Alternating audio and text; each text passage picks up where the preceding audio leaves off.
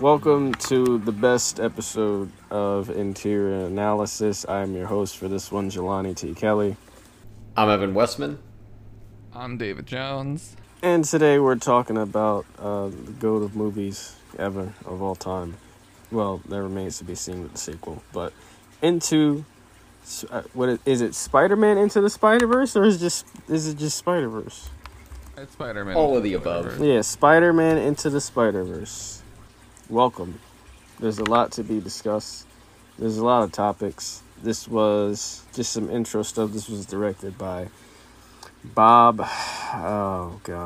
Persichetti, I think. That looks right. That sounds right from the look of it. Peter Ramsey and Rodney Rothman. The writers were Phil Lord, who wrote the Lego Movie and directed. I think I mentioned at some point, one of the minds behind 21 and 22 Jump Street. He was one of the directors. And written by Rodney Rothman as well. Budget of $90 million, box office of $384.3 million. So safe to say it made its money back, and it's got a damn 97% on Rotten Tomatoes. So that's critic score, 93% audience, but pretty damn high. So my introductions and reactions will just get me into my first topic, which is why it's my favorite movie, which I hope will lend to discussion. So I'm gonna let you guys talk about your initial stuff prior to topics now. So I remember seeing the trailer before this movie came out, and I was one of the few people in my friend group who was excited for it. Everyone, and on the internet it was the same, wrote this movie off when the trailer came out, and I could just tell like it was different. I was like, I could feel it. I was like, this is gonna be something.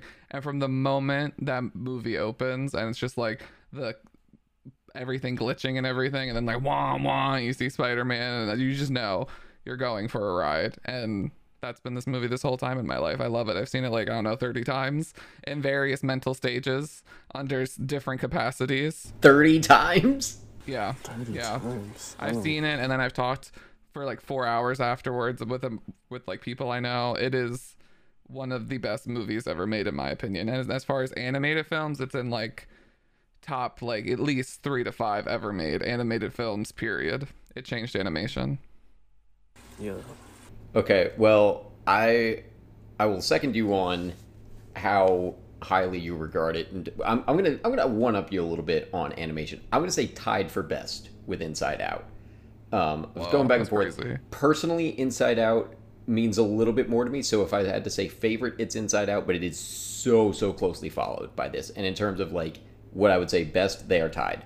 And Across the Spider-Verse could be all in both categories. Like, it could be my favorite animated movie. It could be the best one ever. We're also, for context, we're recording this the night before it comes out broadly. So by the time this comes out, whenever I get this out, it'll probably have been in theaters for a little bit, but none of us have seen it yet. I definitely was not as excited going into this. When I first heard about this, I was like, that sounds like a terrible idea. Like, that sounds like it's never going to work. I didn't even mean to see it. I basically went by accident because, like, so I have 3 younger sisters, and the middle one had, like, 10 friends sleeping over at one night during winter break. So my mom was like, all right, well, you 3, me and my other 2 sisters, like, you guys should just probably get out of the house for a bit. What movies are out? And the youngest one was, like, I don't know, 7 or 8 at the time, so we couldn't go see, like, The Favorite, which is probably what I would have wanted to see.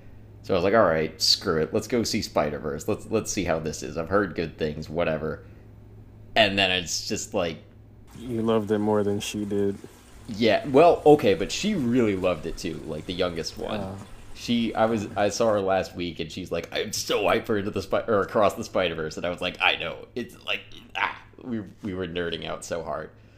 But it's so insane to think of that there was a time I thought this was going to be bad, because I think there's maybe 3 or 4 other movies along with this that I would say are perfect, and I feel okay using that word with it. It's like this, The Prestige, and The Social Network. Maybe there's one I'm forgetting, but like... Inception. No, I like Inception better than all of those. There's a few movies that are about, like, all of those are in my top 15, but there are some things I like. Like, I like Tenet more than this movie. Tenet is incredibly imperfect, though. There are mad problems with Tenet. I do kind of enjoy the experience of watching it more than this, but I would never in a million years say it is better. And that's why you're not leading this episode. Yep. That's what, yeah. I still love it. I still love it. I mean, truly, though, there's no part of this movie I dislike. There's just moments where it's, like, not firing on every single possible cylinder, where it's like, and, you know, it has to do that, but, like, the highs are just so high that it's like, oh, I don't remember, like, this one little scene that is also perfect in this movie. Only other thing I had going in, I did have a little bit of background on Miles, because about a year before it came out, I had to read, I don't know if it's the comic that introduces him, but it's a comic that introduces him. It was for a class. So I had a little bit of prior knowledge going into it. Like, Spider-Man does die, Peter Parker dies in that comic, so that was, like, not a new thing for me. Uncle Aaron is introduced, and his dad. And there's a blink and you'll miss it line in the movie about him, like, winning a lottery to get into the school. I kind of had some background there because the comic, I reread it before doing this episode, and the comic that I read opens with that scene of him winning the lottery to get in. So there's a little bit of background that I had. Otherwise, like, I love this now. The only thing I really wish is that this had been around when I was 9, because I would love to have experienced this as a kid, but it's still freaking amazing as an adult. Yeah. So I was more on the same. If I get distracted, it's because it's on FX right now, and it's You're watching it right now?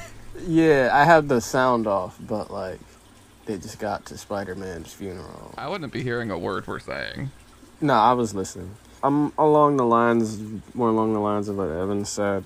Yeah, I wasn't too high. I don't even remember seeing the trailer, but it had been out for, like, 4 weeks by the time I had seen it. Like, it was just about done with its theater run.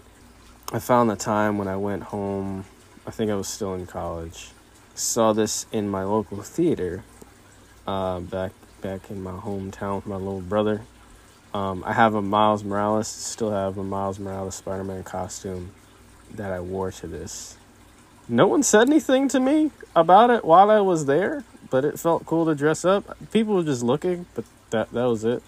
There's actually a picture I have on Instagram commemorating the day we walked home, I believe. I want to double check to see if it's there.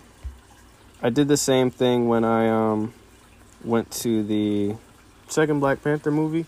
I dressed damn near identical to Killmonger in the museum scene from Black Panther 1. And that is also, yeah, it's on Instagram. I'm in the costume. Come on, cosplay king. Thanks. So, I didn't think this movie would work. At least it didn't sound that way, but after hearing good things about it, I was just like, I haven't seen a movie in a while. I went. And I'm really glad I did, because now it's my number 1 favorite movie. For now. We'll see how the sequel does. I'm hearing great things about that too.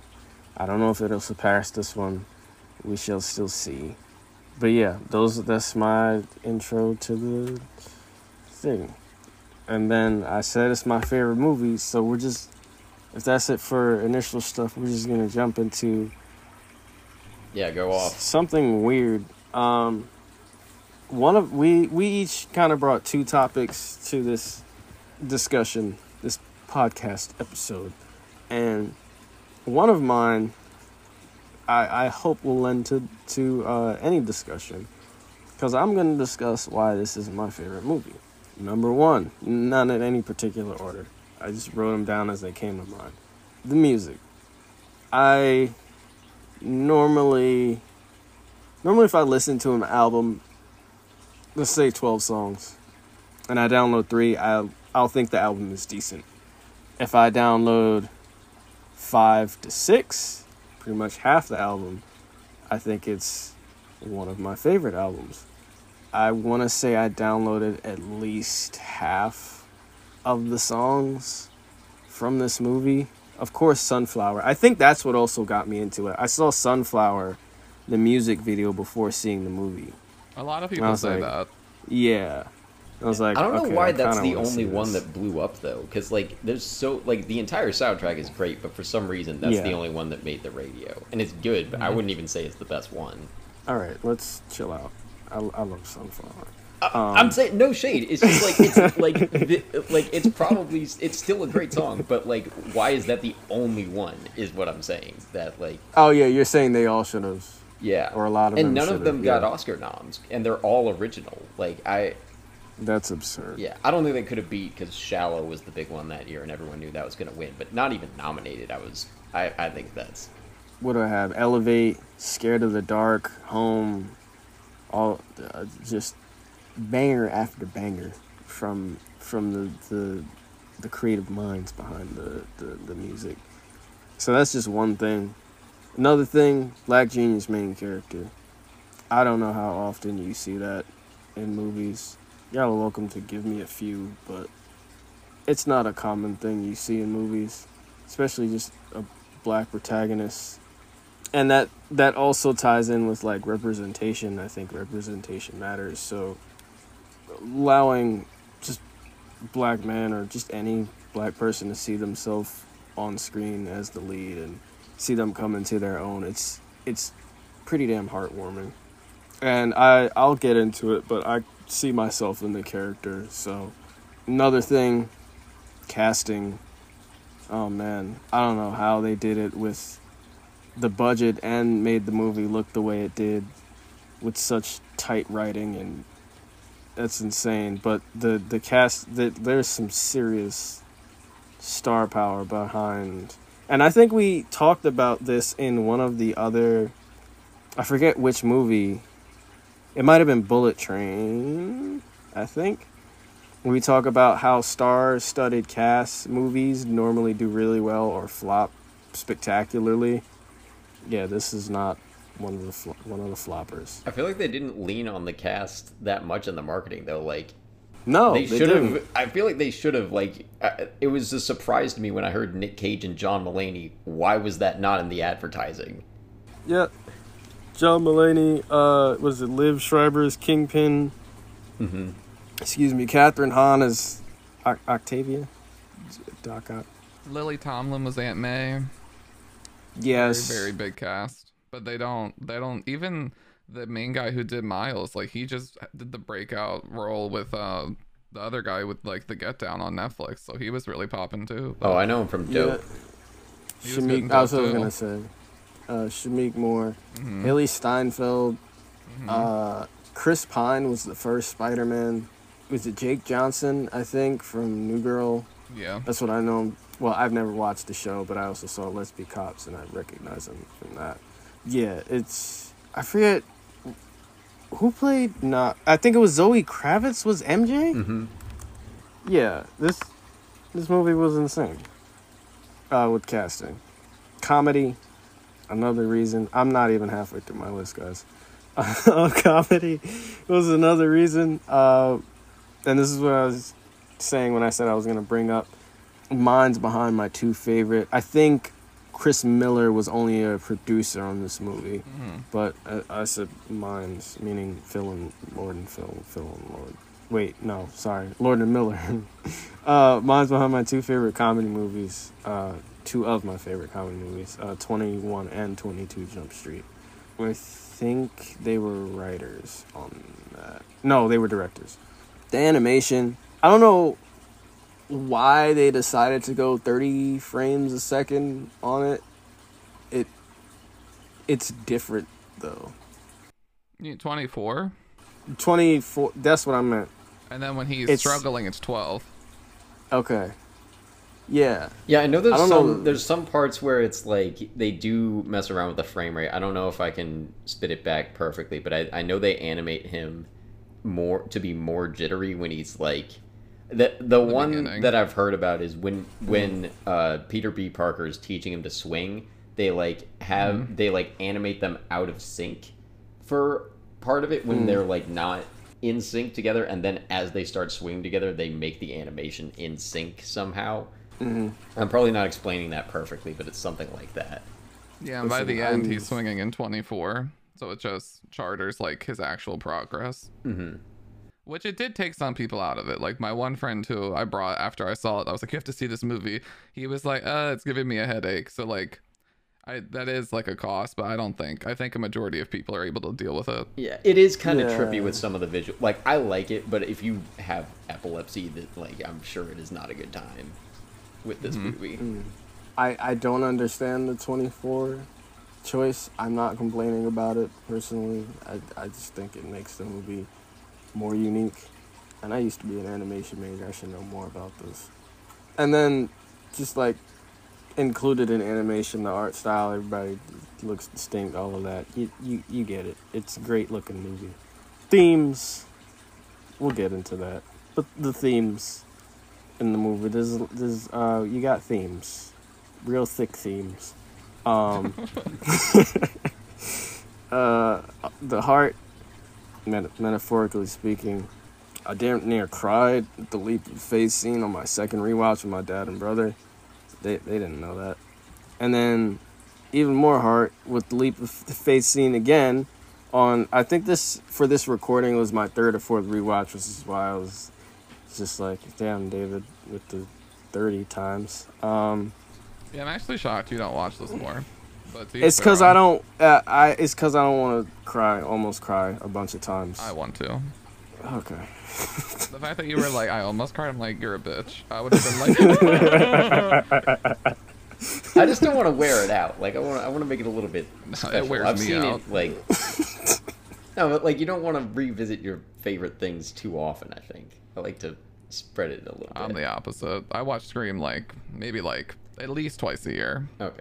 Well, I mean, it's different with different things. I can rewatch the first Kingsman movie as many times as I want, and it never gets old. But, like, there's other stuff that I like significantly more that I can't do that with, and this is one of them. You want it to still feel a little surprising. It's kind of like your favorite song, listening to your new favorite song over and over again, and then it just wears out eventually, and it's just like, this does not sound the same as 100%. When I first heard it at this point. I'm just built different. All right. Well, I mean, I think it's different for different people. Like, and exactly, it's a different kind of favorite. Mm-hmm. So I almost cried again in this rewatch, and then almost cried again with the dorm room scene prior to that, and then almost cried again prior to that one with Uncle Aaron's death itself. Honestly, that entire, end of second into third act is a roller coaster. And he's just trying to pull his mask down, so slightly. He's like, no, I didn't see it. I didn't, Yeah. God. Like, everything from, as basically from Uncle Aaron's death to the end, I was choked up this time. Basically the entire, all the way through. I'm not going to say it's a lot to deal with. It's just, it hits you, man. Yeah, regardless, if you don't... I got choked up during the trailer for Across the Spiderverse. Just the music and I think it's the one I've been avoiding the more recent trailers, but the one where it's his mom doing the voiceover, and they mostly I think do images from the first movie. I was just like, damn, this hits. The first movie just has given me so much access to this character, and the music does it too. But that's all it needed to just get me on the verge of tears with that trailer. Yeah. Sorry, I interrupted that, but no, this is. I'm glad it's leading to discussion. Yeah, heart. It's got it, and you want to talk about a love letter to Spider-Man as a character? I think this does a better job than No Way Home. No Way Home is more fan service than anything. I haven't even rewatched No Way Home since I saw it in theaters. To each their own. Rewatchability with things I missed.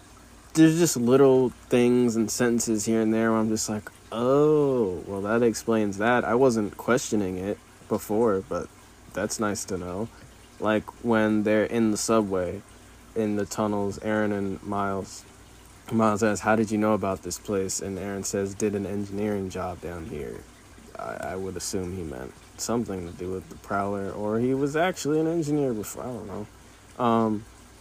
I doubt he was an engineer. I don't know. I think he might be. I'm not remembering the comic perfectly, but I think I think he was engineering as the Prowler. I think he was doing some nice little Tinker Tailor Soldier spy stuff. Yeah. No, I think he does work at like the universe of it is a little different in that comic because like the Avengers are a thing in it, and I don't think I didn't read like a whole thing. I think it was just one issue, and it didn't reveal he was the Prowler in that. So that whole I don't know, but canonically, I think he might actually be an engineer or some kind of scientist. The stand clear of the closing doors, please. It's a blink and you'll miss it in the background thing. I think when he's getting off the subway at some point, obviously. But it's legit, just ripped straight from New York subways. Having been there myself for acting gigs, that's exactly what it sounds like. They did it. They just they recorded they did that subway. Yep. This is part of the heart. And another thing, why it's one of my favorite movies, Kingpin's wideness. That is a big dude. I don't know why they made him as... Listen, Kingpin he's a big guy. For whatever reason in the comics, they pointed out he has 0 body fat. I don't know how, but he does. And this boy is wide in this movie. Like, he's got a tiny little head. That's somehow below his shoulders. Yep. And a wide back. That's another... I appreciate the wideness. I really could not predict this list.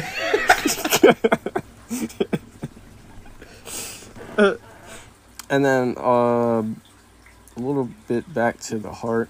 Last point, the spark talk between Miles and his dad is kind of how my dad says the exact same thing about me and my brother. What he was saying, like, it's yours. I see the spark in you. It's yours. It's, you just got to choose what you want to do with it, or however he says it. I'm just like, damn, I feel that. Damn, that's great. So yeah, those are. I'm sure I'll find more in the discussion to come, but those are some of the reasons why this is my number 1 favorite movie. I mean, it's a hell of a favorite to pick.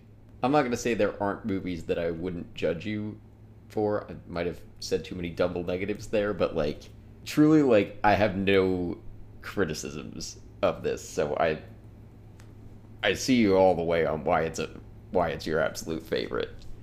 Yeah, I like how wide he is. That boy wide, bro. I don't know. He's so big. They don't, like, that's what I was saying about the anime. Like, everybody's stylized. Like, they don't explain why he needs to be that wide. We don't really see his feet. But, like, it makes sense, too, like, because, like, it's M. Miles' POV, and when you're a kid and he's in that situation, that dude, even if he isn't really that wide, he feels that big. Like, he feels that big and bulky and looming, and when, like, his big black suit masses over the frame, and it's just, like, the darkness, like, it's just the kid. You could be a kid, and you could be 3, and you go goo goo gaga, that's bad guy. Like, it's just there. Yeah, well, he's also able to... Like, I don't know about one shot, but he kills Spider-Man just like he has nothing. He has no powers. He's just huge. Like, that is breaks the skull. Yeah, like, I didn't get it this time, but a few of the times that I've watched that final fight, like even after the first one between Miles and Kingpin, when it's like them soloing each other, he is so scary in that fight. Like, he's just raw force. Yep. And Miles gets back up. I don't know how he survived that hit, but you guys said he hit Spider-Man in the skull? That's how he killed him? That's what it looks like. Literal. Just he hits him in like the face area, body. I always kind of assumed that, like, they can't show it, of course, but I always kind of assume that he crushes his skull. That's typically what that would make sense as to why Miles survives the later, like the same move later, I think. I don't know.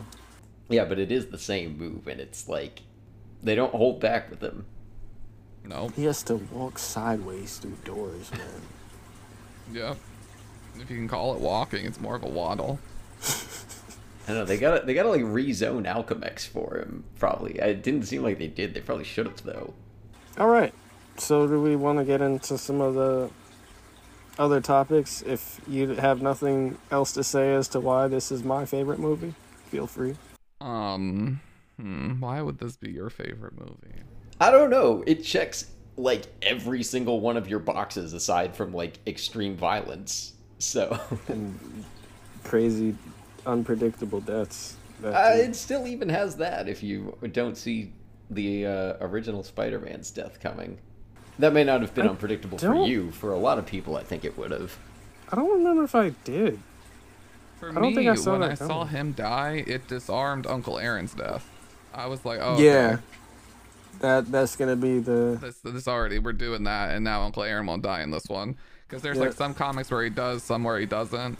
And I was like, all right, cool. And then when they hit me with that, I felt like punching the gut. Mm-hmm. And I still feel like going into the sequel, like, I'm not convinced that Peter B. Parker is making out of that movie alive.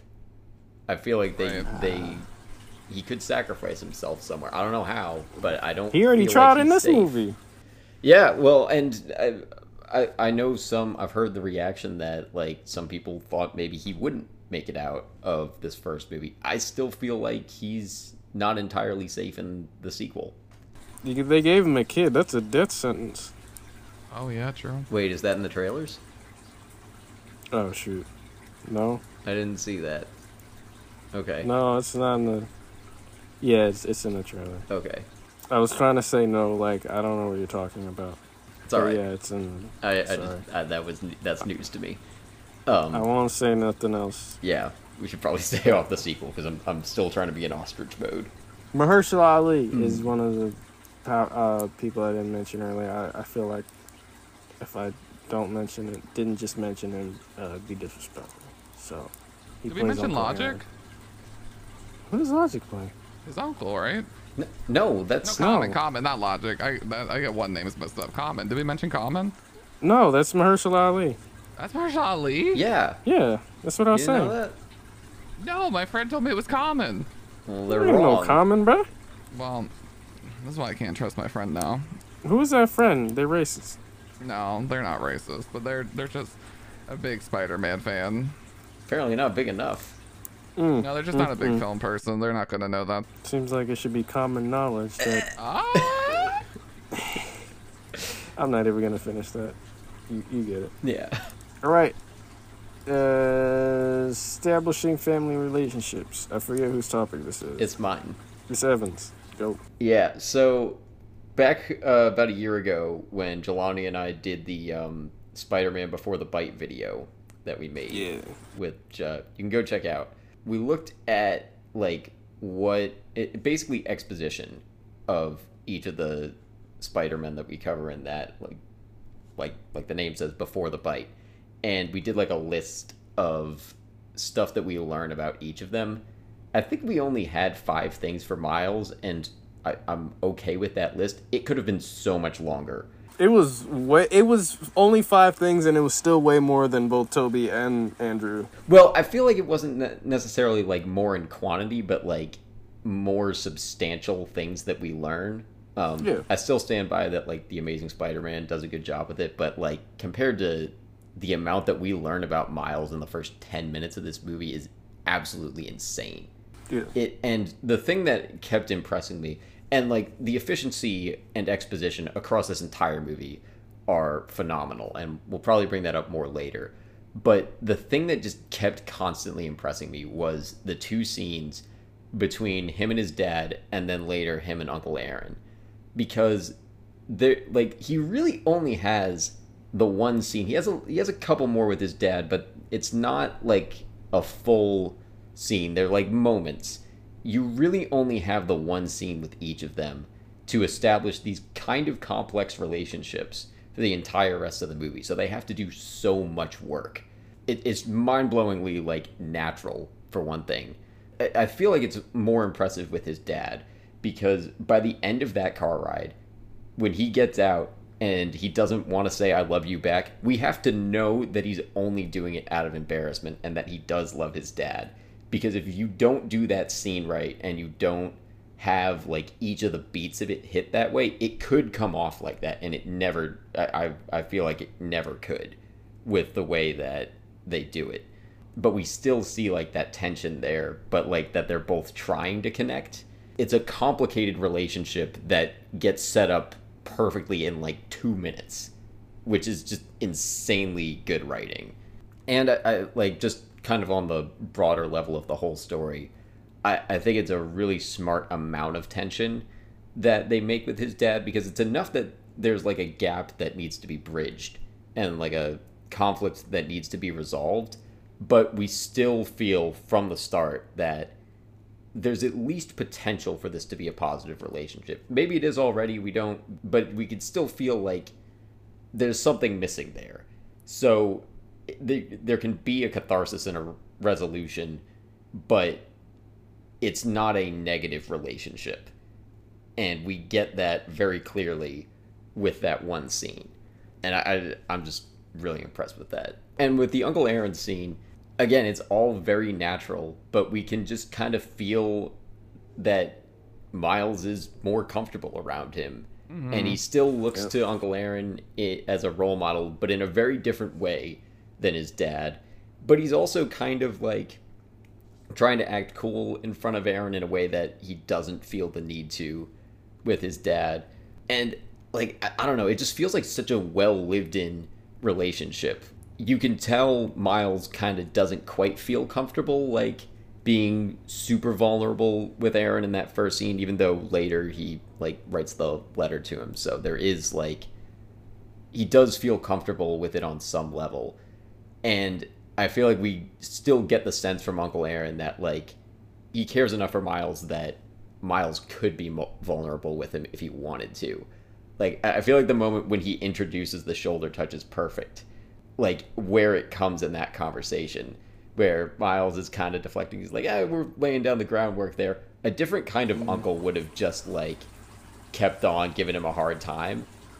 And Aaron doesn't do that. He's like, he's still kind of, like, messing with him a little bit with it. But he's like, try the shoulder touch yet? Like, giving him tips for, like, here's how to connect with people. Here's how to hit on girls. Here's how to defeat the main villain. Here's how to defeat the main villain. Yes. But I just love it's great show don't tell. We feel so much of the relationship coming through in like the smallest of moments in that entire scene. And there's so many. And even like across both of them, Uncle Aaron and Miles' dad never have a scene together, but we just get a little bit from both of them to see like they still care about each other at some level, but there is mad tension and a ton of history that is unresolved between them. And the comic I read goes into it a bit more. Probably others do too. We don't really get it textually in the movie, but we get enough. And again, it's a perfect amount. Like when Uncle Aaron dies, I totally buy his dad's reaction. Like, yes, there was history between them, but it wasn't so bad that like they were completely isolated. Like there's still a love there. It's just a really complicated one. I was gonna mention they're not close, but they don't gloss over it. Like there's a few sentences that each mentions to Miles at some point about the other in those beginning scenes, but not much is needed to be said to understand where they are as brothers right now, or in those beginning scenes. And even though they weren't speaking to one another, a brother is a brother, man. And the loss of Aaron clearly hurt Jeff, so they did a good job establishing where their relationship was. Like that also hurts more because it showed there was potential for it to be fixed at some point. Right. Like there wasn't a no going back, I'm never speaking to him again, you shouldn't be seeing your uncle type of thing. It was, they were not speaking to each other for a while type thing where they probably could have come back at some point, but tragedy struck. Mm-hmm. Yeah, well, there's even the moment, it's a really small one, but when Miles' dad calls Uncle Aaron, it just goes to voicemail. But the fact that he calls means so much. Yeah. Yeah, and he tells him, like, he knows Miles likes to hang out with him, so that means, like, this whole time Miles thinks he's sneaking. The dad knows where he's going, and he's okay with it. Like, there's distance in their relationship, but clearly there's a fondness that he has with Aaron that he wants his son to have with him, because he goes, like, even when Aaron's like, yeah, me and your dad used to come down here and do this, like, his dad still feels that. He can't show it because he has to be, like, the cop dad, but that's still him. Oh, right. When he says, I wouldn't be calling if this wasn't important. Yeah, because he knows that's where his son goes. Yeah. He doesn't want to take that away from him, and I think that's why I'm glad they don't have a scene together, because if they had a scene together, I wouldn't have felt that loss as much. Like, one of the big morals of the story is, like, and that's why when the dad comes and tells him, like, you have this spark, don't waste it, it's like, life isn't guaranteed, not to Spider-Man, not to Prowler, not to anybody, and you can bicker and fight over anything, but one day we're all going in the dirt and you're gonna regret that time that you wasted. And, like, don't waste your spark, go for it. And he saw that with his son. He had it with his brother, he doesn't want it with his son.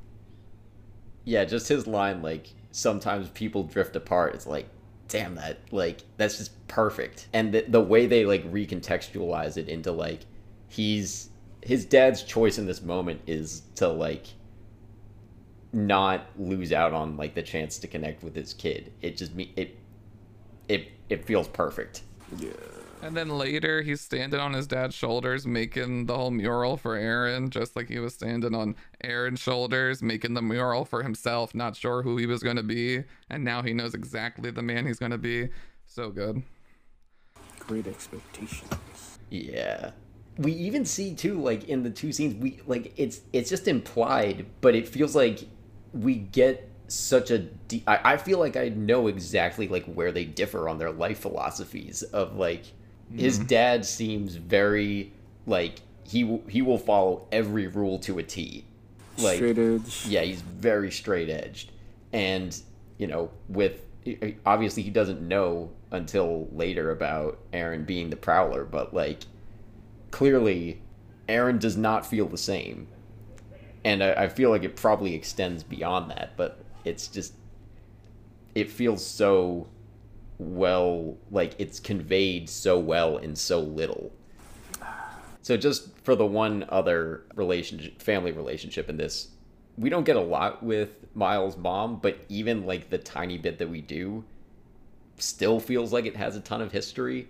It seems like from the one trailer that I've seen, or, well, two, but one of them that shows his mom more, like, maybe we'll get more of her in the sequel. I think we should.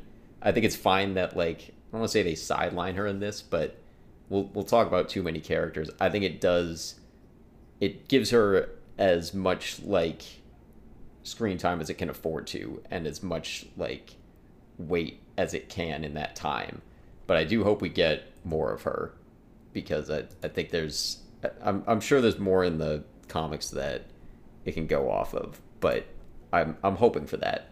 That's the end of my topic. There's a million impressive things about this movie, but that's the one that I feel like has stuck out to me the most in thinking about it, in, like, anticipation for the sequel and stuff. So you want all the Spider-Men across the Spider-Verse to Spider-Men and women across the Spider-Verse. Spider-Men, women, and non-binary. I don't Spider know. people. Spider people. Oh, well, Spider. Yeah, well, what Spider if people? Because I would say what if Spider-Ham. Spider-Ham is not still a person. It's not a human, but it's a person. The spiders. The spiders. Where did we go? We were doing I don't know. We're trying to be inclusive. You want them all to be one big family, Evan? You want Vin Diesel to be a spider person? No, but I bet some casting Spider director has group. been like, guys, you know who we ought to get for the third one? I don't like that voice, whoever that is. It's not a person I'm trying to make you like. Yeah, I know. I don't want you to use that one again with me around. If that's it for family, David, is yours the surprising? Yeah, mine's the like origin story Alright, vibe. let's get it. All right, so we kind of already talked about some of the points where like a lot of the origin story for me that I really enjoy is baked into like the emotional underpinnings of the story between Miles and his uncle and his dad. And I guess like I think we're all gonna be in the agreement on here, but like, do you guys also feel like because we got to spend more time with the characters by the time this big tragedy happens to the Spider-Man, that like it was more thematic and meant more than like 20 minutes in and like, oh, you didn't go pick up eggs, so now I got shot. Yeah. Don't come after the eggs moment, bro. But yes, I agree. Or milk, whatever they do in any of them. Whatever Uncle Ben has to pick up that gets him shot. What, your daddy didn't give enough money for the milk? Literally. Whatever this shop. Oh, wait, you're talking about a different one. Okay, sorry. There's a different moment in Amazing Spider-Man that I thought you were going after. Fair jab. Oh, when he got his butt kicked and he forgot the eggs. Yeah, and then he brings the eggs to Aunt May at the end. I love that. No, that was such a... Oh. Don't go after she cries the eggs, too, right? Doesn't Sally Field just like burst and like cry and laugh? She's like, ah! Or am I like forgetting? I think it might be. I haven't seen that in a little bit. She's good. I like her as Aunt May. Mm-hmm. Yeah. But yeah, the main thing that like allowed this death of Aaron to really hit was the disarming fact of like seeing Miles get bit and then have the beat of a death after the bite, and then seeing how he's going to be the Spider-Man. I fully was just like ready for maybe like if it got a sequel we would see a Prowler death, because I know in the comics like sometimes Miles and Aaron like fight to the death, but I didn't think like we were gonna get Kingpin killing him in front of him later in the movie. So when that moment happened, and like just a couple seconds before the whole reveal of him seeing his nephew after, like we said, their close relationship, because he's able to be vulnerable with them, he's able to like do these different passion projects with his paintings and everything, and it's just like to have that lifeline get lost, I just could feel it personally, because I think a lot of people have that like relationship with someone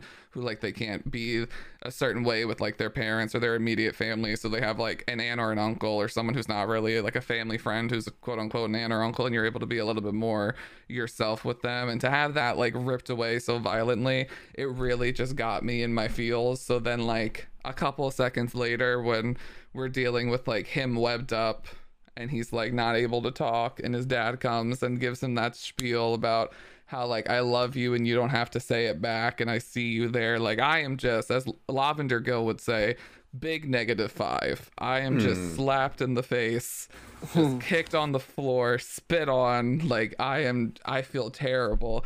And then that moment of that leap of faith, that insane switch to now a +5, and just seeing him fall and the frame be flipped and having him rise, and yes, the shattering of the glass, it's just everything, and seeing the web shoot up and his shoes are tied, which is like such a minute little thing. Oh, your shoe is untied. It's a choice, and he's reckless in the first act, and then the choice then is he knows who he is, and he knows what he wants, and he knows who he has to be, the commitment he's made, and it's tied. And I also love the setting choice, because I don't know, I'll send this in the group chat later, but there is a scene that was cut from the original Into the Spider-Verse film, and it essentially does what that scene in the dorm room does, where Peter's like, disarm me, turn invisible, do something so I know you can like hold your own, and since he can't, he like webs them, and like the scene happens on like a billboard, and it's I've seen like, that. I think I watched that earlier today, or maybe yesterday. I know the scene you're talking about though. And it's very like, to Evan's point, where those scenes are all show don't tell, that was a tell don't show moment. And I think the scene we get in the movie is like what that scene was trying to do, but so much better. Instead of the dialogue of Miles being like, who I feel like I need to protect and save, we get it all through the action of like him being locked up, and then the dad being there, and all of this. And then like, what was on the billboard? Nothing. You can't really see it because it's like storyboards. Yeah, it's an Animaniac at that point. Yeah, it's not fully animated. The sad thing is too, well, I don't know if it's sad, but like it speaks so much to this movie that they cut that, and it's like, yeah, that would have been the worst scene in this movie. That would have been the best scene in so many other movies. And they were like, it's not good enough for this one. Like, Literally. it's They raise it so much just in like the setting choice, like changing it from them sitting on a billboard to being in the dorm room just tells so much of the story. Because like the dad tells him earlier when he sees Peter die and he comes back to the house, the dad's like, you made a commitment to that school, Miles, you got to go back and see the commitment through. And the mom's like, no, he's obviously shaken up, let him stay. So they let him stay. So for the dad to then come to that dorm room and tell him like, you can do anything you want as long as you stick to that commitment, and he makes the commitment to be Spider-Man and then really does anything he wants and leaves the dorm room. It's so well done. Like, oh, I love it. Bill, our old professor for that theater class, he used to always talk about setting being important, and that choice of moving it from just a random billboard to the dorm room means so much to me, at least. I think it's so smart. Mm-hmm. Well, there's one more thing to appreciate about it. I'd never thought of that. What else about that scene? And like with the billboard, Peter just does like a flip off after talking. He just like does a cool like Spider-Man and like lands, but like because they're in the dorm room and he does like the like kick him, disarm, trip, hold his shirt, that allows for a nice setup payoff moment a couple moments later when Miles allows Peter to go back home by doing it to him. So like there's just a lot more thematically happening in the version we got that I prefer from like the storyboard that they showed us. But you know, it's really cool. And I also love the complexity of the conversation with his dad. Like on one side, like you guys are saying, like he's telling him go after this spark, and then on the other side he's hunting Spider-Man because he doesn't know like that he thinks Spider-Man killed Prowler. So like it's so beautifully ironic because he wants him to be Spider-Man without even knowing it. And I think that speaks to a lot of like parents who like they have good intentions for their kids, but they don't know sometimes like they need to let their kids be them sometimes. And like this was like that's kind of like the dad learning that, in my opinion. He's like, you just got to do you. Like I can't always be that person. I've realized I don't know what's best for you all the time, but I know that you do because I did enough. So like be you because it's good. Yeah, I love that. I also am really interested to see what they do with that in the sequel, because I mean, I don't know what happens in the comics, and maybe I'm sure some people do. If you guys know, I'd rather not have it spoiled for me, but like I'm really interested to see if they're gonna have a moment where his dad finds out he's Spider-Man, because that's gonna be huge, and it might take I feel like that might be a couple of scenes, or maybe like a whole act, or even we're gonna get a third movie. Maybe we're gonna end the second movie, and him and his dad are not gonna be in a good place because of it's confirmed we have a third one. It is. I think it's slated for next year. I think they're ready. Beyond the Spiderverse, because the one that we're getting tomorrow or tonight, they had it written out. It's similar to Infinity War and Endgame, and they said it was just too much, so they split it.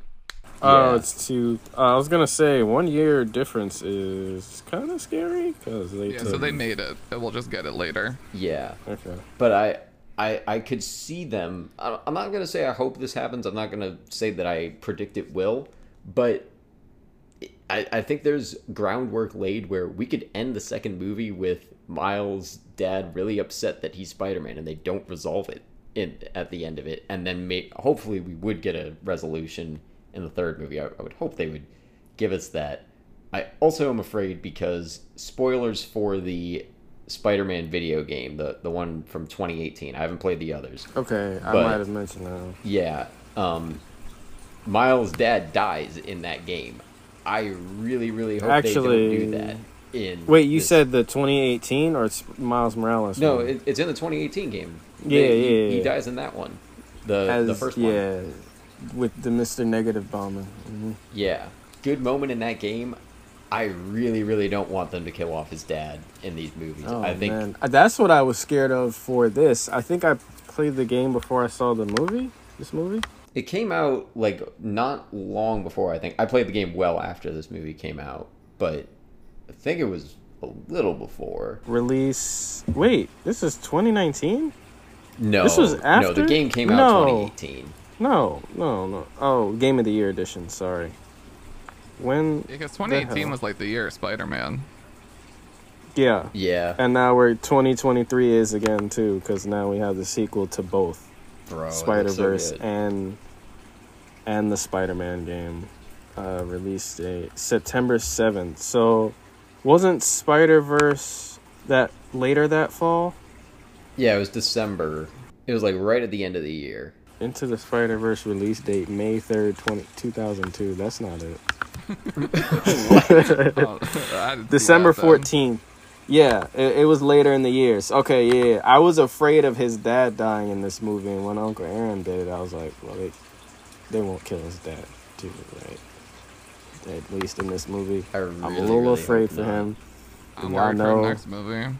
Yep, and y'all know I like Brian Tyree Henry as an actor, so listen, please don't hurt good old Jeff, Sony, Phil, if you're listening. You're probably not listening, but Phil, don't do it. Thank you. More on the origin story. I was gonna talk about about him becoming Spider-Man. Like, the build-up to him becoming Spider-Man is obviously what's most important and makes up most of the movie. Peterman, oh no. Peter became Spider-Man on his own, and with Miles, it's about taking on that responsibility as well. But knowing others have done it, like with the scene with the Spider people talking about losing their loved ones, like, yeah, we've all been through it. And I think that also kind of helps him grow into his own, like, yeah, I could do this too, or should do this. What's interesting about this version, because, like, the movie kind of treats this like you've seen Spider-Man before, which is perfectly fine, because I think Spider-Man, by this point, I would hope, is a household name, kind of like Superman or Batman, the trinity of superheroes. Is what's interesting about this version of the Spider-Man origin is by the end of Act 1, start of Act 2 is when the superhero would normally don their costume. Not just Spider-Man origin, but mainly any superhero origin. Miles doesn't until the start of Act 3. And the end of this movie is when he makes his presence known to New York and get the people start getting acclimated to him and all that. So yeah. I love that scene where he comes back. Lily Tomlin's just there sitting in the chair, and she's like, "Oh yeah, I've been waiting." It always fits eventually, and that Stan Lee moment pays off so good. And just him graffitiing an old suit, like, oh my god, it's so good. Yeah, I'll mention it again in my topic. The symbol of his suit evolution is perfect. It's so good. I think in terms of, like, the structure beats you're talking about, Jelani, I think it goes a long way with making this feel different, because the first couple times, like, it took a long time before I was like, oh, both of them have their uncle die. I didn't even think about Uncle Ben. Like, the first several times I saw the Uncle Aaron death scene. I think some of it is just, like, there's more context around it, and, you know, you need it at the point that it comes in the other versions of, like, the Spider-Man origin, but waiting on it because you can is, I think, makes it so much more powerful. Guys, the scene is coming up. Oh yeah, I guess it would be if we've been going for as long as we have. He's fighting the Prowler, and oh man, I'm gonna have to change the channel. Continue. It's partly the context that it has around it, and that it's the end of Act 2 instead of Act 1. But I think it's there's more to it than that, but it does count for a lot when it happens. And I really love that this movie took its identity, like its really unique identity, and was able to do that, because in basically any other superhero movie, you're not allowed to wait that long. You can't wait until Act 3 for them to start doing the superhero things. You can wait for all of Act 1, maybe even the first half of the movie, before they're in. Like, Batman Begins, he doesn't get into the Batman suit until, I think, the midpoint. But that's still earlier. You could not hold that off longer than they do in that movie. And I really love that they are able to be like, all right, we can have Spider-Man stuff happening this entire movie. Let's hold off the big moments until later so that they hit harder. And they hit so much harder.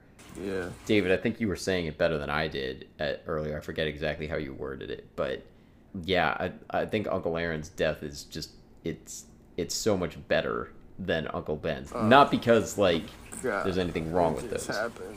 And it takes advantage of like the history that we already know of Spider-Man. Like it uses that to its advantage really well. In terms of this topic with the origin story, I think where I see it the most is the fact that the world of the movie already knows who Spider-Man is. He's been established for I think 10 years in this world. So there's no moment where the world has to get acclimated to him being a thing. He doesn't have to invent a persona. Like we know the end point is he's going to be Spider-Man. He's not going to be a new type of superhero. We don't have to spend time on that. So it uses that to its advantage to spend more time on other things that we care more about. And I'll talk about that more in another topic.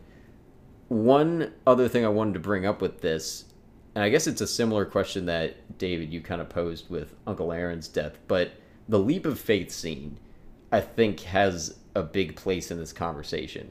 For one thing, it's one of just the greatest scenes of all time. Like I feel like I would name it as best animated scene ever.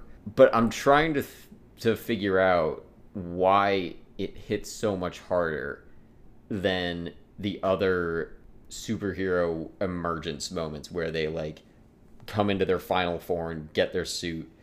I watched it back to back today with the first flight scene from Man of Steel, which is a pretty good scene in itself, but it really can't compare. It's a good scene. I don't love that movie, but that's probably the best scene in it that I can remember. So is it just that we get to spend more time with Miles before that and we spend more time seeing him grow and struggle? Is it just a better scene at like in itself? I think there's a bit of both, but I feel like there's more to it. So do you guys feel like there's like kind of in context of this topic, like what makes the leap of faith scene so much better than every other scene of its kind? Well, the real reason Miles got them J's on is because the leap of faith is essentially just do it. Whoa. So, there you go. And now I'm imagining Shia LaBeouf as the Spider-Verse. I don't want that. Ew, that's so scary. If he ever got casted as a voice, that's terrifying. To answer your question, there's my answer to your question. Do you think, is it just placement though? Like you were saying with the act structure before?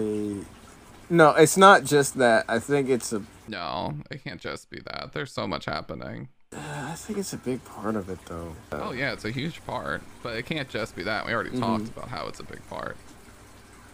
So I'm like, the music, that's hitting at that point. The animation is hitting at that point. The visuals. Yeah. The visual payoff of him graffitiing the a suit, of him tying shot. his shoelace.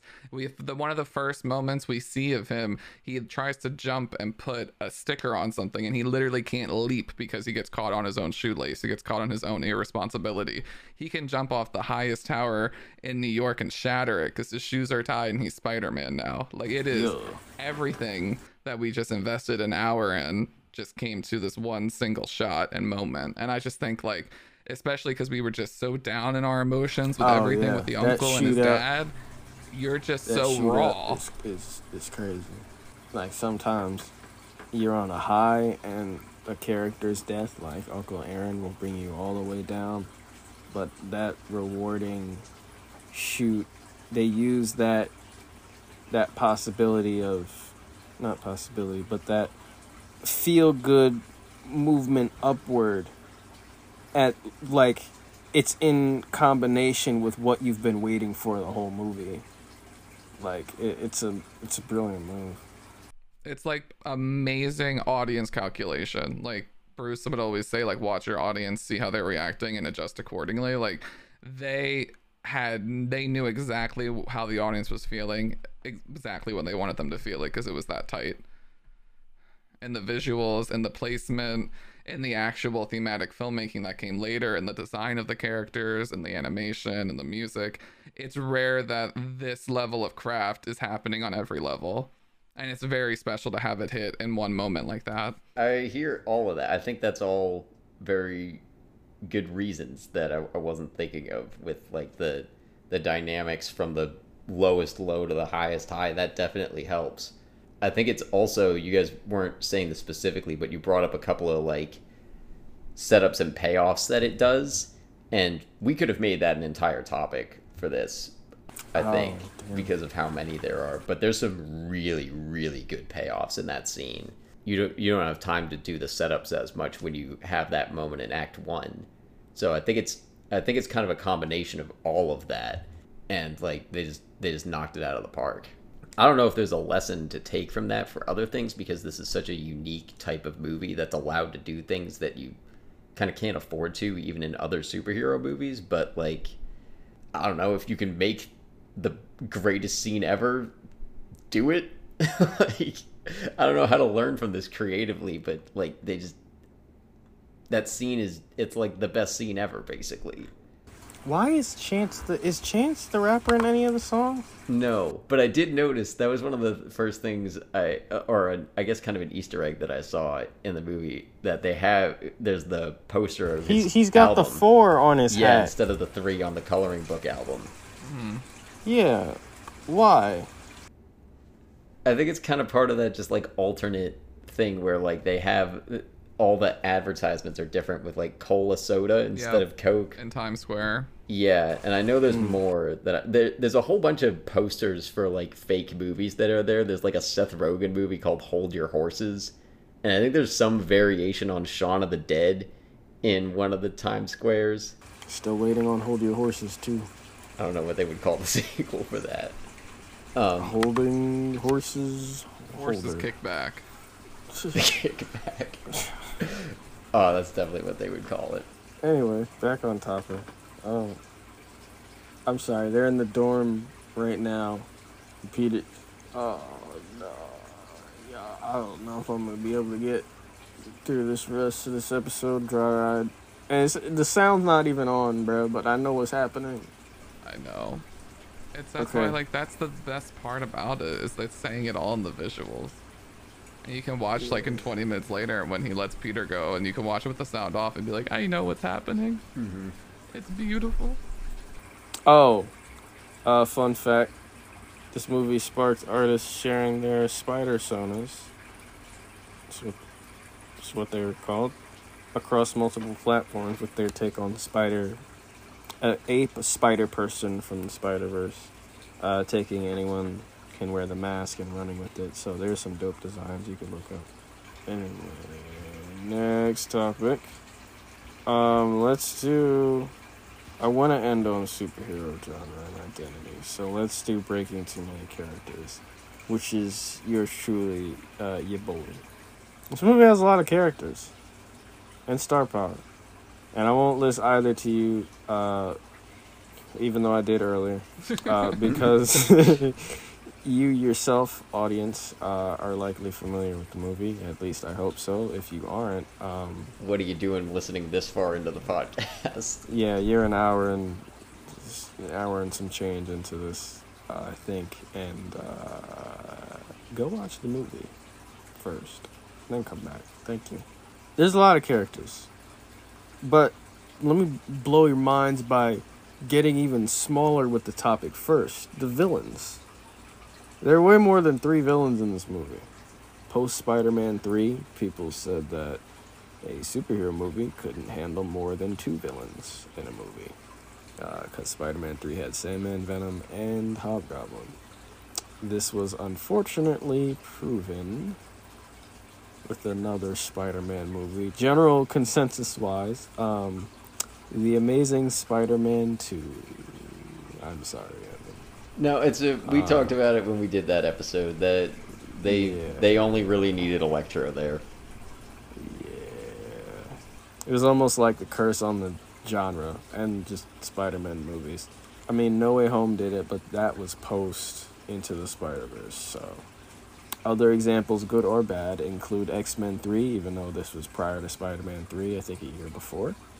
The Dark Knight Rises. I said good or bad, Evan. Relax. Who's the third? What? Who are the three? Bane, Well, there's like four. Talia, Catwoman. I mean, Daggett? if you count, if you count, Catwoman is Catwoman a villain in that though? Like, I don't know. are there three? You got Bane, Talia, Scarecrow. He's in it. He's not really. You got him there. He's in it for one. He scene. tries to kill Gordon. That's villainous. All right, thank you. Honestly, fair point, but like he's barely in the movie. Oh my god. Yeah. Raish's ghost. That's a villain. Because he was a villain.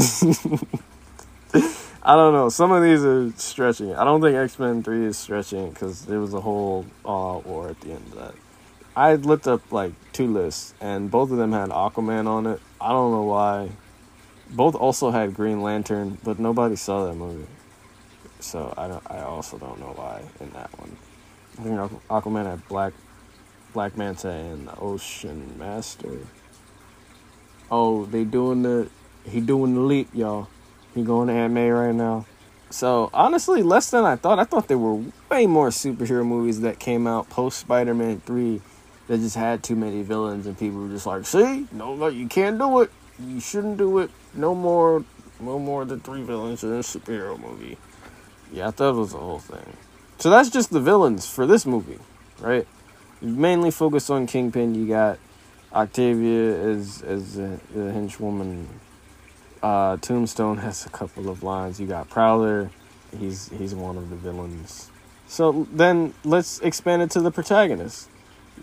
I mean, the rest. Let's just expand it to the rest. You got the protagonist, and then 5 other Spider people, and then the supporting cast of his father, Aunt May, MJ, his mom, and then you got the Spider-Man from the beginning of the movie. That's not included in the other 5 Spider people.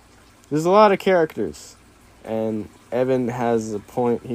Evan, you say your point, and I'm gonna say I agree after you finish your point. Okay, I hope I'm pointing to the right one. I think the main reason this works is just efficiency.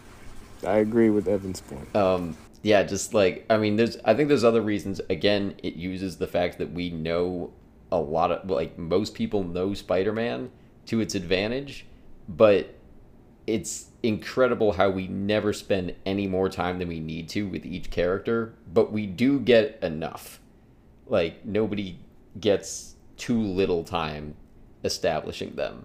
And I feel like there's I'm not going to spit this back perfectly, but another one of our professors, David Greenberg, had this, I forget exactly what he called it, but it was kind of this relationship between like the importance of a character and how memorable they're supposed to be. And his thing was basically like the less time we have with a character, the more memorable they should be. And this follows that very well, where like the henchmen kind of villains, like the ones who aren't as important, and the 3 kind of secondary Spider people, they are all very memorable. They have one thing about them. They are very distinct visually, and they're kind of fun, and we don't get any more with them. Like, it's exactly as much as we need and not a second more. But they still are, like, fun to have, and it's not like there's too little of them. Part of it is, like, you take the characters that we know from other Spider-Man movies. If you've never seen a Spider-Man before, the opening montage with the original Peter Parker gives you exactly as much as you need. Like, we establish Spider-Man is a dude in this world. Mary Jane is there. Aunt May is there. The villains are there. All right, all of that is established. Now let's get into the characters who you don't know with everyone in Miles' life. Like, it gets everything out of the way just enough that it can, like, check the box for new people, but it never overstays its welcome with anything. And remarkably, somehow it's not tired for, like, oh, here we go again, for everyone who has seen a Spider-Man movie. Yeah. Like, it seems so effortless, but I'm sure it took him a long time to get to that perfect balance. He does the dance, Evan. He does, yeah. It calls out Bully Maguire. Oh yeah, because like by the time we get to the new girl like Spider-Man, I feel they're so smart tonally. It feels like the Lego movie, which makes sense because they wrote that. Like they're so aware that the audience like this. They made this. Anyone going to see this movie is probably a Spider-Man fan, especially because like the marketing wasn't doing it justice back in 2018. So like they really lean into that, like with showing animated shots from old Spider-Man movies, making jokes about them, showing the ice cream pop that everyone remembers looking terrible from their childhood when they see the picture and then they open the wrapper. Which, even if you haven't seen a Spider-Man movie, you've seen that popsicle. Like, exactly. If you're and they know all of that. Like, it's so calculated. It's gorgeous. Yeah, I don't know how they pulled it off. Like, it's... And, again, you can't really do that with most other movies. I was trying to think about, like, is there any other character you could do this with? The only thing I could think of, like, I guess they kind of did that with the most recent Batman. Not nearly to the level that this did, but it basically just took it as a given in that movie. Like, all right, you guys know who Batman is. We're not going to bother explaining him. Aside from that, I feel like the only other thing you can really do it with is, like, Bond kind of does that. But also, like, we never really had to establish Bond like that. Like, his backstory doesn't matter to him the way that, like, if you know Spider-Man, you need to know his backstory. You don't really need to know anything about James Bond to watch a James Bond movie. He's just fully formed, dropped right in every movie, except maybe Casino Royale. And even then, he kind of is. Only other thing maybe is, like, a well-known part of history. Like, you don't need to explain what World War II is in a World War II movie, but that doesn't give you characters the way that this does. Like, you can establish, like, at best, I guess you can do, like, Hitler, Mussolini, and, like, maybe FDR. Even something as well known as, like, World War II, you don't really get that much that the audience just takes as a given, except maybe, like, Nazis bad. But I don't even want to say that, like, Spiderverse is using that as a crutch, because there's 1,000 wrong ways to take advantage of the fact that we already know who Spider-Man is. And it does the one that is perfect.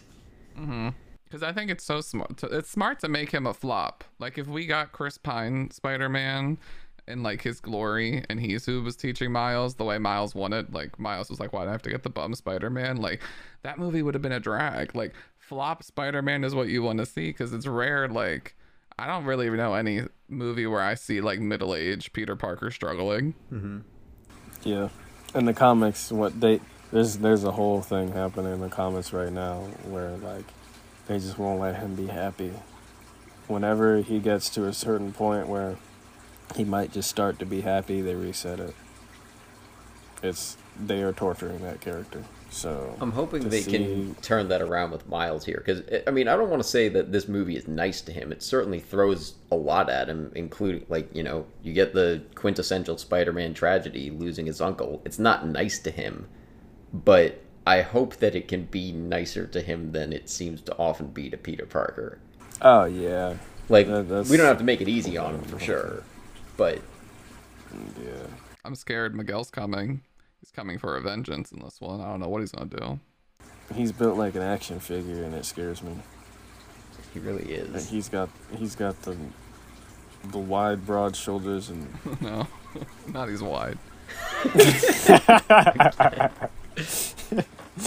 Not Kingpin wide. Nobody can be Kingpin wide, but he's broad.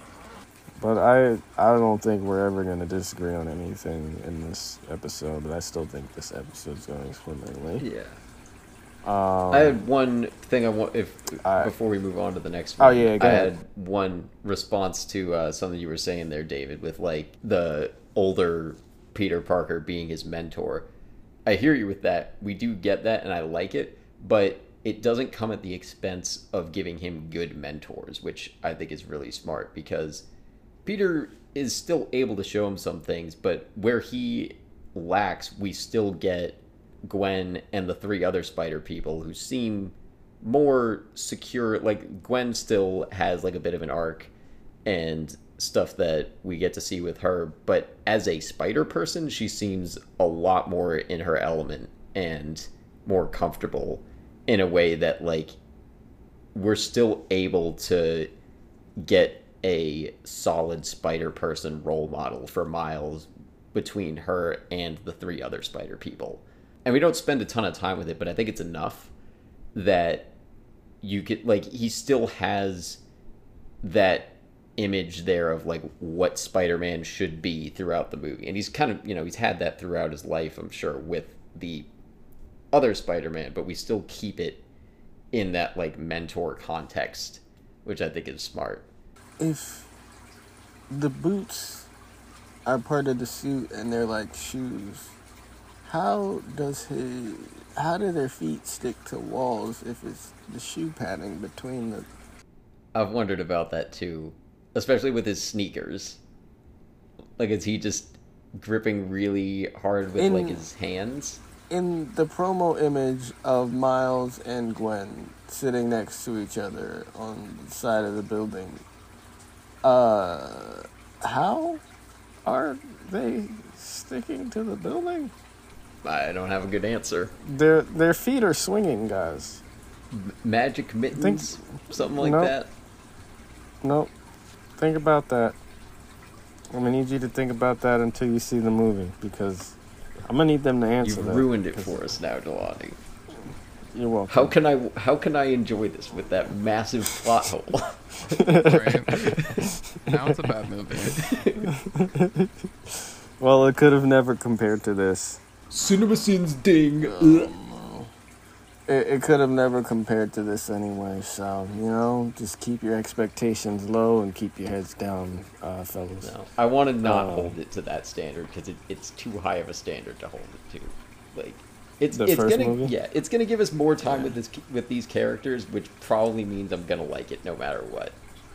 But I'm gonna be like, it doesn't have to be perfect.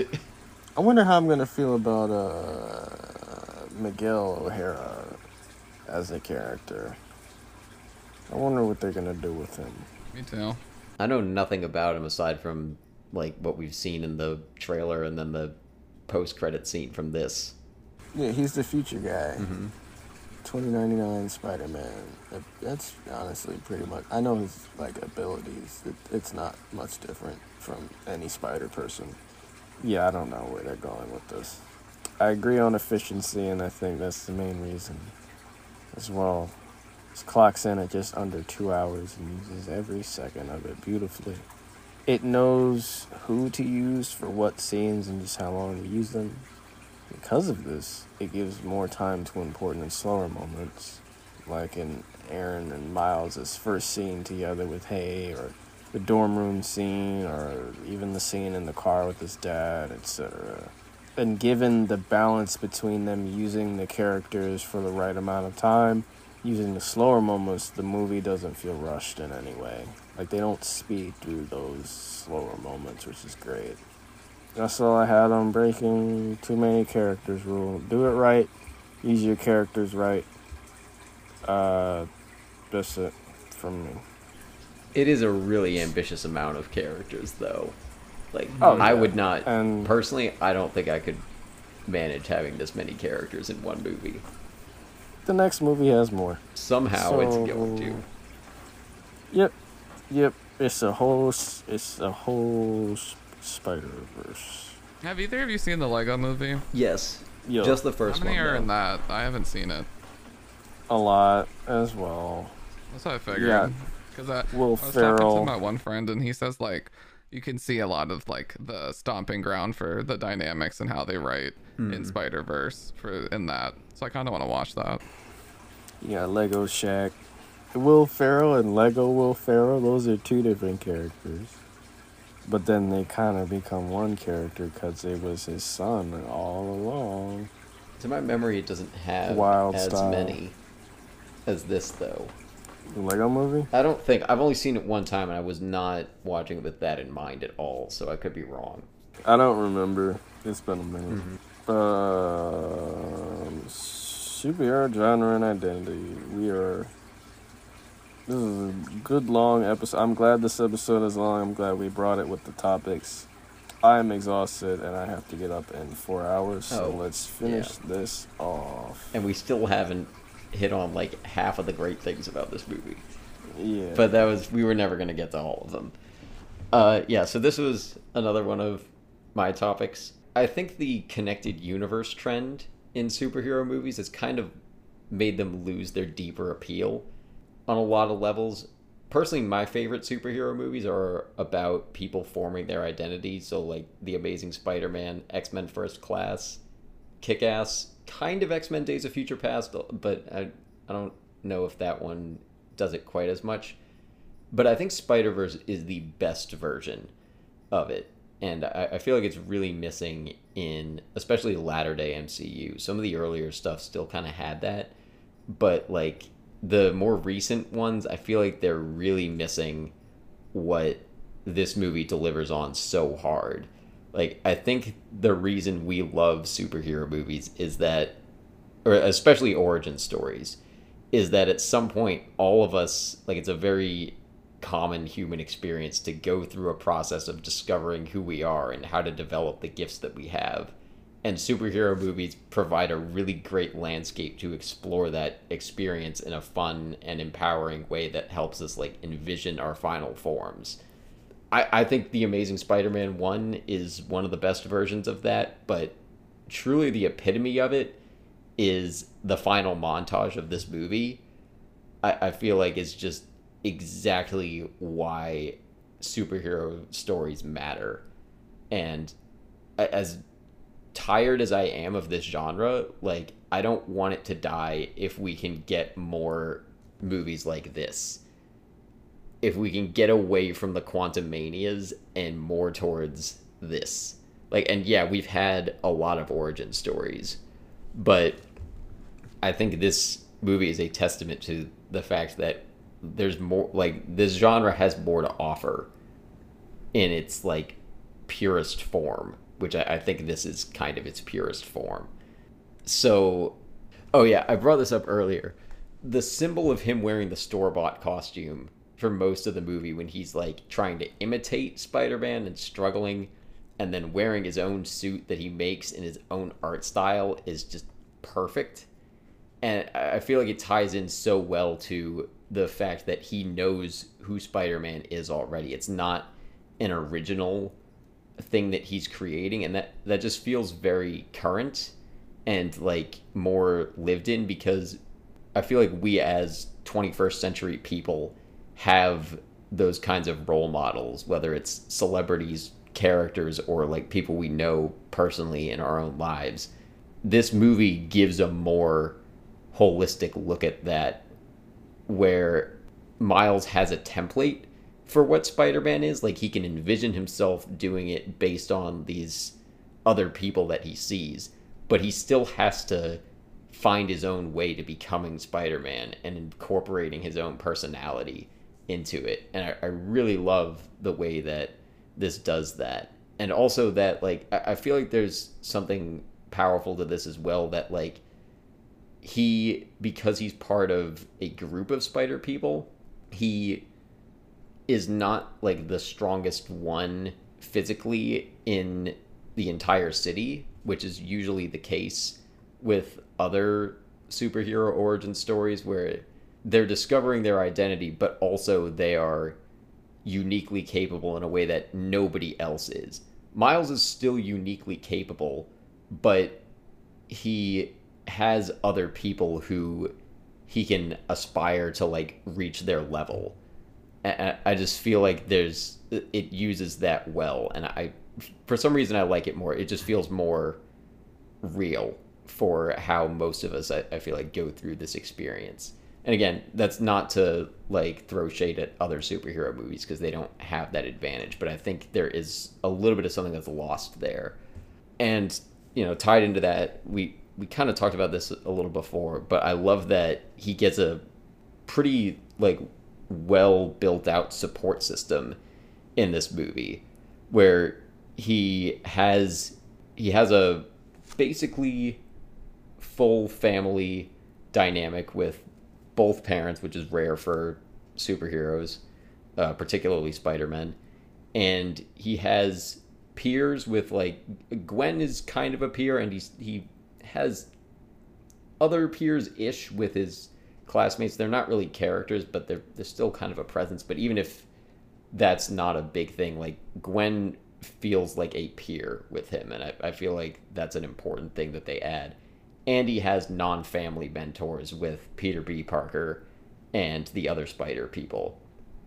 And I really like that we have this, because you get some of it with most other superheroes. Like, they always have somebody in their corner, but it's never this many. And I think the quantity does matter, and the different roles that all the characters play, they do matter. Aunt May, I should have mentioned in that. I feel like she's another, and I'm sure that dynamic will probably continue into the sequel, where she is even kind of like a mentor to him as well. And I think they balance it out well, where like he gets guidance from all of them, but he still has to do some of this. He still has to have that leap of faith moment by himself. It feels very true to like what the universal experience of like finding your identity is in real life. It's good to have that support system there, but there are parts of it that you have to do yourself. And I feel like this captures that just so perfectly.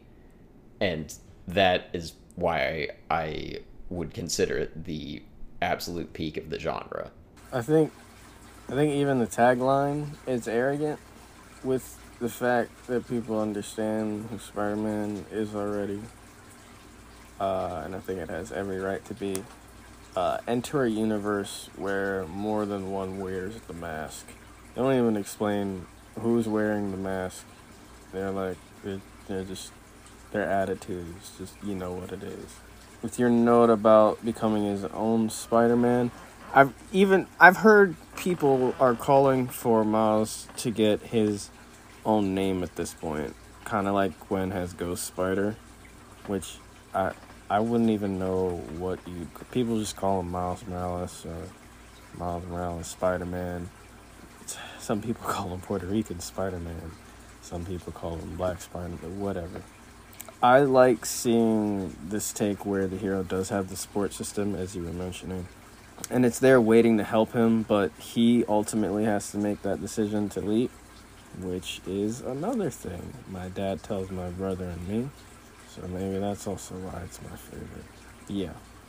I think like it's a really cool observation and a unique point to like the nuance of the story that we get to see like him disappoint himself by failing because he has direct role models. Like every other superhero, their disappointment or their failure usually is like after the fact, where it's like Batman's like, oh, I couldn't have saved my parents, I was a kid, and Peter's like, oh, I wasn't there to do that for Uncle Ben, or Superman was like, oh, I was a baby and I was sent away. Like it's always like I wasn't good enough then, so I have to be always ready for whenever the next thing happens. And for him to like actively have people to see how he's failing, it just added like a realistic layer of disappointment, because that's how real life is. Like you see people who are doing something better than you and you're like, I need to get to that kind of level. Like you're not the first one to ever do something, so like you actually have a scale to judge your own like performance on, and that made it like more real to me. Jesus, that hits. Yeah, like I mean, really hard. Even with the smallest thing of like, I watched professional disc golf coverage and I'm like, oh, that's sick. Then I go out and play a round by myself and just chuck it right into a tree, and it feels like, why can't I do what they do? And that's too real. Like, but I compare myself to people too much. And it feels so modern too, because like that's Instagram right there. Like, yeah. Right. How can you feel good about yourself when there's 1,000 people that you can click through at a moment's notice that are doing that thing better? And like I'm not saying that in like a nihilistic way. It's just like, I think this is kind of tapping into that like very modern, very contemporary feeling in a way that nothing else really does. Like one of my absolute favorite moments in this is the moment when Miles comes into the fight at the end, and there's like this one split screen shot of all the other Spider people seeing him in his like final form, and it's like the most beautiful thing in the world to me.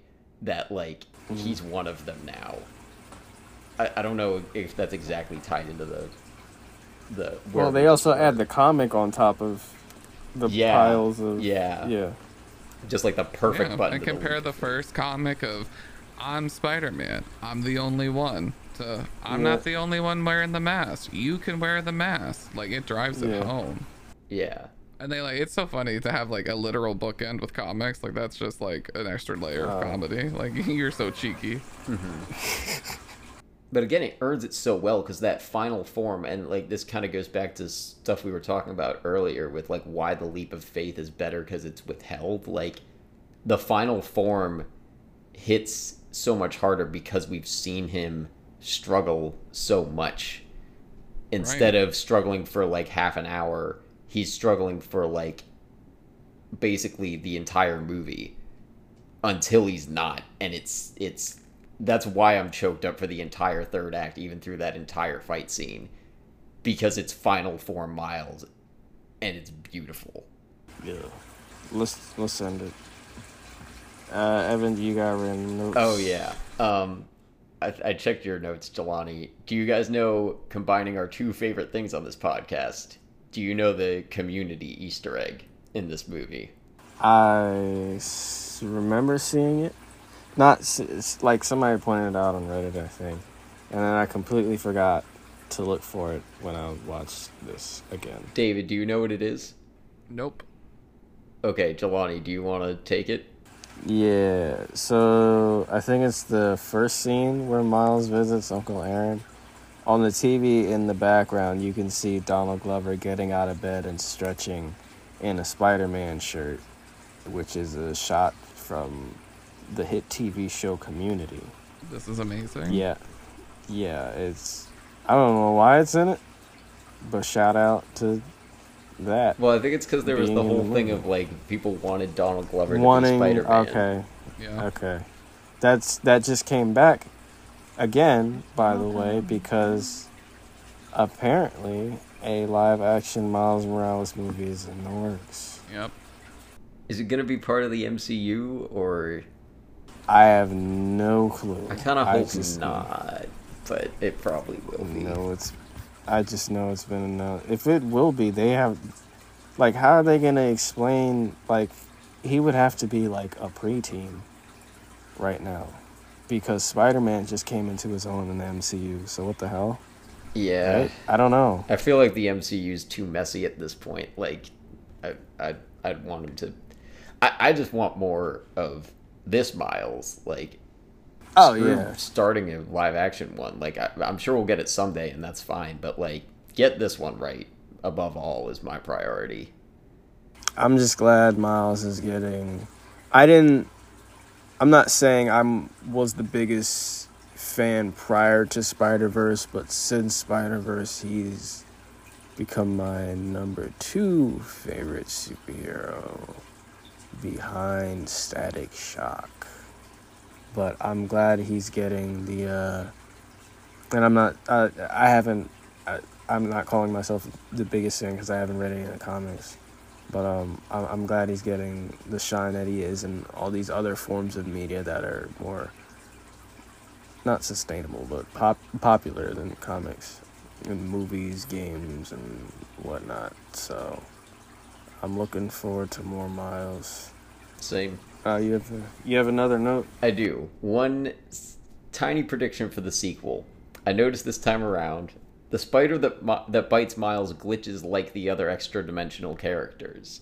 So I'm thinking, if the spider that bit him isn't from his own dimension, maybe that means he can stay in other dimensions longer, unlike the other spider people. Could be wrong on that. Don't tell me if the trailers spoil it, but minor prediction. Otherwise, I want to predict nothing. I want to know as little as possible. I am so hyped for this sequel. Same. Likewise. Do we all have our tickets? Yeah, I'm seeing it Sunday at 10:45. I don't, because I don't know when I'm going to try to make it this weekend, but I don't know. You'd better. I really want to. We might need to do a quick episode or something. I'm very excited. Reaction episode or something on it. I'm gonna go to my friend's house and we're gonna watch Into the Spider-Verse tomorrow. Make it a nice 31 for me, and then push on to Across. Hell yeah. And I can tell him to his face that it's not common. I can't Oh, he's the believe- one. Okay. like, I don't know. It's not Dumbass. common. Tell him to stay in med school. Let's hit us with the boilerplate and let's it's silent. Yeah. It's very late. It is. All right. Our next episode is Mission Impossible, the original one from '96. Not streaming anywhere, but go see it if you haven't, because it slaps. We have our YouTube channel with video essays, including one on Spider-Man that features Spiderverse, but is not exclusively about it. And we have a lot of other Spider-Man content. We have 2 podcasts on the Amazing Spider-Mans, and if you join our Patreon, you can go back and listen to me and Jelani ranting about how we feel about the Raimis. Unfiltered gloriousness. Very unfiltered, very unhinged, but not exactly complimentary, but it's a good time. $1 a month. The link for that is in the description. Our logo's by Kelsey Hendry. I'm on Letterboxd at ev_Wes. Where are both of you? Instagram, Jelani T. Kelly. Twitter. I have like 20 notifications on Twitter. I haven't checked. I think they're all just news notifications. Jelani T. Kelly there, I guess, if you want. YouTube, same thing. Jelani T. Kelly. And that's it. I mean, I'm back on backstage acting again. I mean, I've been trying to. We'll see how that goes. So I don't know if I'm available for hire. Yeah. All right, the movie's ending. Oh, The movie's ending at the same time we're ending this. Wow, perfect timing. that's fate. Yes, I think so. David, where are you at? I'm at Visions Academy in the dorm room hanging out with Genki because he didn't get enough that screen is time good. in this movie, and I need some Genki and Across the Spider-Verse because he's crucial. Yeah, we'll see you next time. By next time, hopefully we will have seen it. I don't know what I'm doing if I haven't by next time, whenever it is. Like, Yeah. I gotta do it. If I have to go alone, I will. I'd rather go with a group, but I'm getting there in the next few days. But all right. Thank y'all for listening. And Officer Dad, love you. That's a copy. All right.